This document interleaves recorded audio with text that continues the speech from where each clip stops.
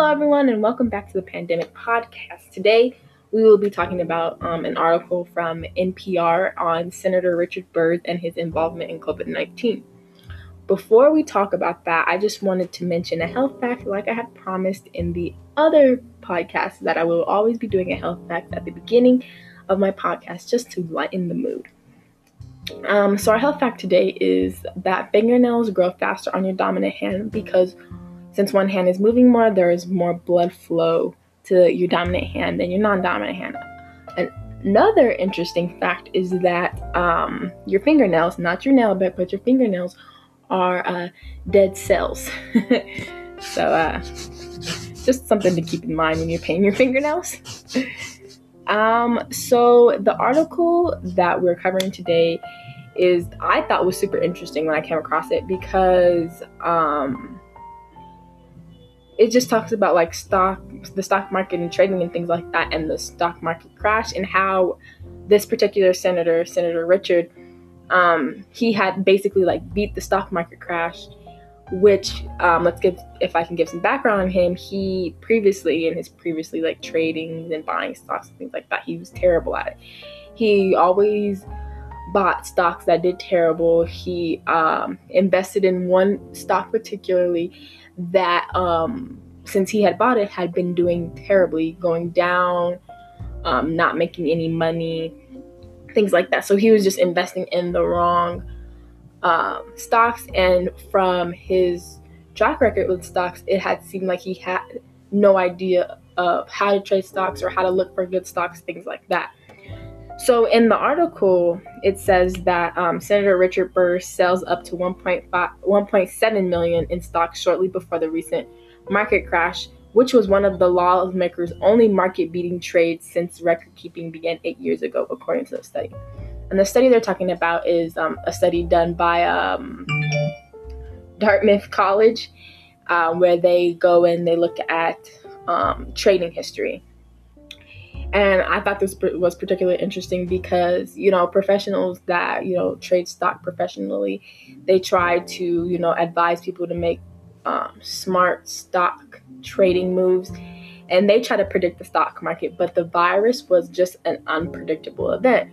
And so when professionals predict how the stock market will fluctuate, they might go based off of based off company actions, how the public views the company's perceived value from the public, or just the company's value in general.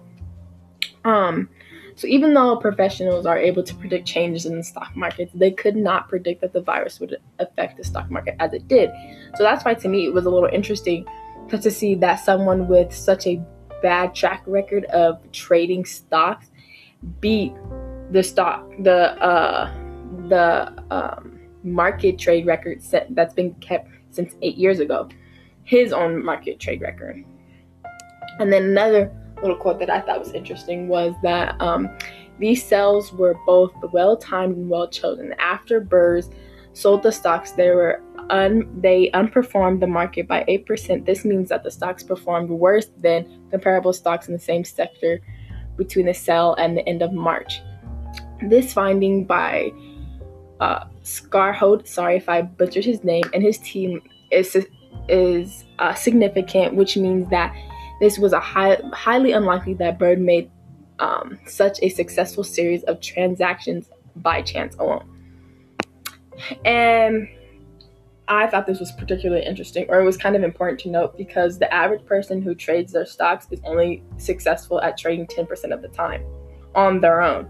So, like I said before, given Burr's trading history, there's no way that he could have traded these stocks successfully in one go around by himself, especially since the stocks that he was investing in previously were doing so terribly, giving the idea or the analysis that he was just a bad stocks investor or trader. So it's interesting to see how he made significantly smart choices to trade his stock in such a short period of time.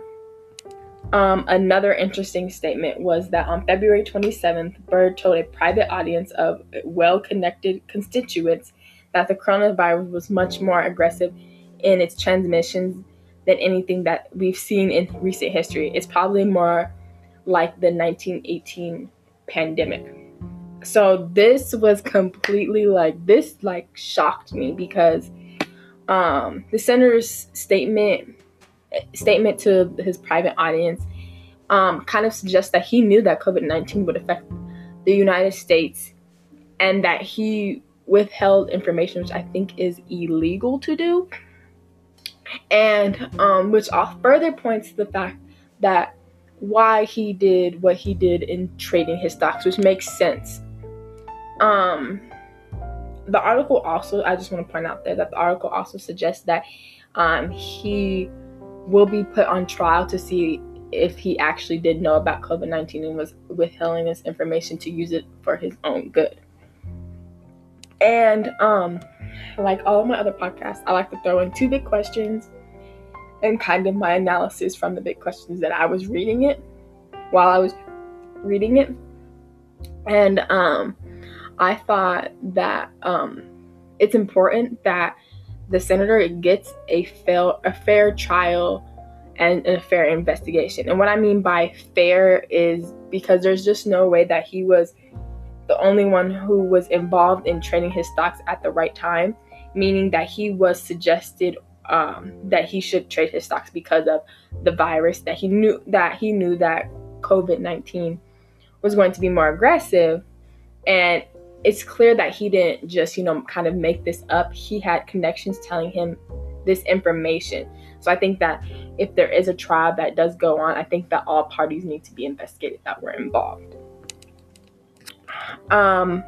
Another thing was important to mention was at the end of the article, it mentions that he sells his house. And I thought this was interesting because it was the same time frame that people started to figure out that he was selling his stocks, and that he had mentioned to a private audience that he knew that COVID-19 would affect the U.S. the way it did. Personally, I think that he was trying to get rid of his assets so that the government can't tax it, or maybe garnish his assets, which I think was interesting. So in lighter news, since we're talking about the stock market, I thought I would throw in a company that's actually doing well in the stock market since it's crashed. And a company that's doing well is Sony. And Sony's doing so well during this pandemic because they have a strong hold on the music business, meaning that they have a lot of investments in the music business. And since people have a lot of time on their hands, they're starting to listen to more music, starting to stream more music, which is giving money back to Sony. And artists, they have a lot of time on their hands. They are starting to release new music, record new music, which is making Sony climb to the top. I think for investors, I think it's makes them have a lot of confidence in Sony currently, because Sony has a lot of, I would guess you can say, connections in a lot of areas of the market. So like the gaming system, the music system, the movie areas. And since a lot of people are, confined to a space right now in the US, they are turning towards technology, which Sony has a big piece of. And I think an honorable mention about why Sony is doing so good during this pandemic is that they are currently releasing the PS5, which is supposed to be like the best game system that has ever been released. And Sony is shipping it with free shipping to Americans across the US. So I think that's just another reason why Sony is doing well.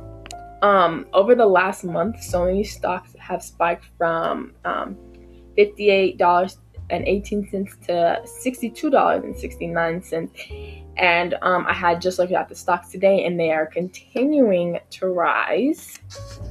Thank you for coming to my podcast. I think it's interesting that Senator Burr is where he's at, and I think that if he does get a a trial or an investigation. I think it'll be a very interesting one. And just thank you for coming to my podcast, and I will see you in another one. Have a great time. Goodbye.